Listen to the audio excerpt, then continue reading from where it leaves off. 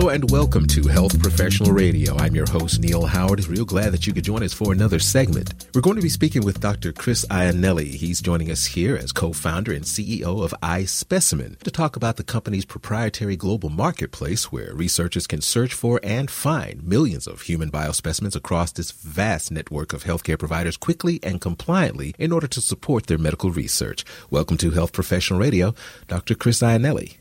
Oh, thank you, Neil. Nice to meet you. You as well. Well, give us a brief insight into who Dr. Chris Iannelli is and talk about how you came up with the idea to form iSpecimen. Thanks, Neil. So, as you said, I'm the founder, at least one of the founders, and the chief executive officer of iSpecimen. Maybe a little bit about my background will help you understand how this idea came about. I'm trained originally as a scientist. I'm an immunologist, trained here in Boston, that then went on to medical school, and then following medical school, trained in the clinical laboratory as a laboratory medicine physician. And I left the practice of medicine about 20 years ago with a company that I started that took me into the world of healthcare investment banking, where I started a healthcare data company for the healthcare investment bank. And the idea behind iSpecimen really grew out of all the different areas that I touched with my education and training. At the bench as a researcher, as a clinician in the clinical laboratory, and then as someone that helped work on a company to get healthcare data flowing to the different commercial entities that needed it. And we had this idea where we saw what was happening after the sequencing of the human genome. Mm-hmm. And from conversations I was in at the time, we heard lots of companies, biotechnology companies, pharmaceutical companies, and diagnostic companies talking about how they needed more and more biological specimens from patients to do all of the work that they needed to do on R&D to drive development of their products, either a therapeutic or a diagnostic product. So we envisioned a world where we could build an Amazon-like platform to connect the world of life science research to the world of healthcare providers. There was no such platform, and we were the first ones to come up with it. Speak briefly about how cumbersome it is to collect these specimens. Yeah, well, you nailed it. It is cumbersome. And I think part of why we were the first ones to come up with this business model, a marketplace business model, that Amazon-like platform that I mentioned, is because it is very difficult to do. You have to have on both sides of your platform, on one side, the customer side, you have to have a need for what you're connecting them to. And that certainly does exist. It's a multi-billion-dollar need for access to patients, biospecimens or samples from those patients, and data from those patients. On the other side of the platform is where it's challenged. You have to be able to tap into those data sets in the electronic medical record system or whatever systems are being used by those healthcare providers. And you have to be able to do that in a secure and compliant way. So what you're trying to do, if you're a platform play like iSpecimen, is gain access to those data sets securely and compliantly to gain visibility into patient characteristics that may exist within the healthcare provider's operations so that you can offer those patients whose data you can see the opportunity to make specimens available of themselves.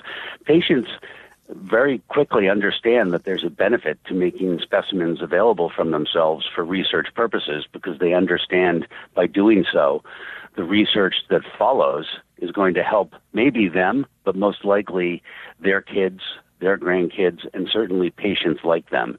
So patients want that opportunity to contribute, but they're not always offered that opportunity, and that's something that we're democratizing for them. How exactly does the iSpecimen marketplace work toward that end? So think of Amazon or any other marketplace platform for that matter, whether it's Kayak or Match.com or for babysitting, there's Care.com. We work the same way. We offer to our customer base, which is the world of life science researchers, those researchers typically at the bench, as I said, that have a need for accessing patients, biospecimens from those patients and data sets. We offer them a single platform where they can now log in and search for what they're looking for. And the way that they do it is just as they would search for merchandise on Amazon or whether they would search for a babysitter on Care.com. Mm-hmm. They put in the characteristics that they're looking for, and we will then do the matchmaking for them.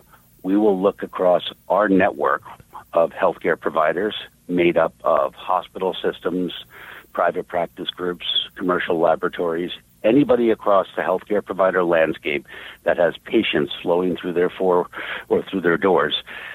We've taken data from them, and we are matchmaking based on what we see in our network, researcher needs, so that they can then select those patients and samples for research projects.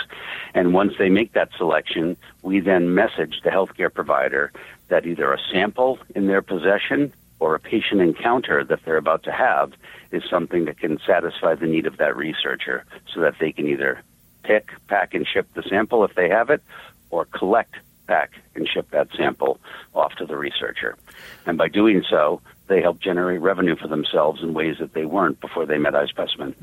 With so many trials and diseases and research opportunities out there, what kind of specimen samples can be found on the platform? Any and all, or are there specific ones for specific uses? Well, it's both. It is any and all. To answer your question, we can get you any type of biological sample from a human subject, just about. If we can't get it by intersecting with standard of care across medicine, and a good example of that is sometimes you'll get a request for normal, healthy brain tissue for different experiments or for controls for experiments. Now, you're not going to find any surgery or biopsy procedure where patients are going to be offered the opportunity to give up normal, healthy brain tissue. So we do work with sites where patients or people have donated their body to science, so we can then access that material through that sort of a supplier. But we can get any type of sample off of a person that's requested by research, but there are very specific ones that we most frequently come across. The need for either blood, plasma, or serum from patients, or different forms of solid tissue that can be collected through surgical procedures or biopsies. And typically for solid tissue, it's related to cancer research. So researchers working on either a diagnostic or a therapeutic for breast cancer will at some point make a request for different types of breast cancer tissue that we can access from our providers that are doing those resections or procedures to remove malignant tissue from breast cancer patients. How much of a change did the platform have to undergo based on the COVID-19 situation? Well, it was not so much of a change, I'd say, but it was certainly a different focus for us. So we have been around as a company for more than 10 years with this idea of building out a network of healthcare providers, building the platform to connect them to the world of life science research. What happened when COVID appeared on the scene in early 2020 was that so many of our customers, those life science researchers that were conducting experiments at the bench, they stopped going to work, as many of us did, as did many of the healthcare professionals across the hospital system that were either picking, packing, and shipping samples for us or collecting, packing, and shipping samples for us. So the focus changed where we would ordinarily get requests for all different disease types. We found ourselves receiving requests for just one disease, and that was for COVID-19 samples. So our job changed a little bit in early 2020 and stayed this way for a couple of years, where our focus was really on just finding those COVID patients and doing collections from those COVID patients to feed those samples into the world of COVID research. And a lot of that work that we did ended up providing samples for the development of new diagnostic tests and other therapeutics for COVID. That's changed a little bit, though. So I think we are seeing the world come back to normal, or what it used to look like pre-pandemic, where we're now seeing more and more requests come through for non-COVID related diseases. What's up for your company the next year or so? So we recently went public. We had our IPO in the middle of last year. Congratulations. 2021. Oh, thank you. And we are now very well capitalized and focused on expanding our platform. As I mentioned earlier, the company has been around for more than 10 years and has done the hard work prior to our IPO of developing the platform and the networks of healthcare providers and life science researchers on either side of that platform, respectively. We are now investing heavily in that platform and in growth of those networks so that we can get connected to more and more patients across the globe and access a greater percentage of the population to have them sampled for different research and development projects across the world of research. So our job right now is to focus on growth and gaining more and more access to power more and more research studies across the world.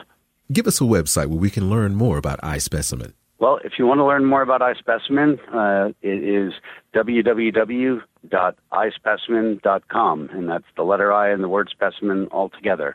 And there you can see information about what we do and how we do it. And there's also a tab for those interested in investments, for investors to learn more about the company and what's been made publicly available. Well, I appreciate you taking the time out this morning and talking with us, Dr. Iannelli. Thank you so much for your time. Oh, thank you. I enjoyed it. You've been listening to Health Professional Radio. I'm your host, Neil Howard, in conversation with Dr. Chris Iannelli. Audio copies of this program are available at hpr.fm and healthprofessionalradio.com.au. You can also subscribe to the podcast on iTunes. Listen in, download at SoundCloud, and be sure and subscribe to our YouTube channel at youtube.com, Health Professional Radio.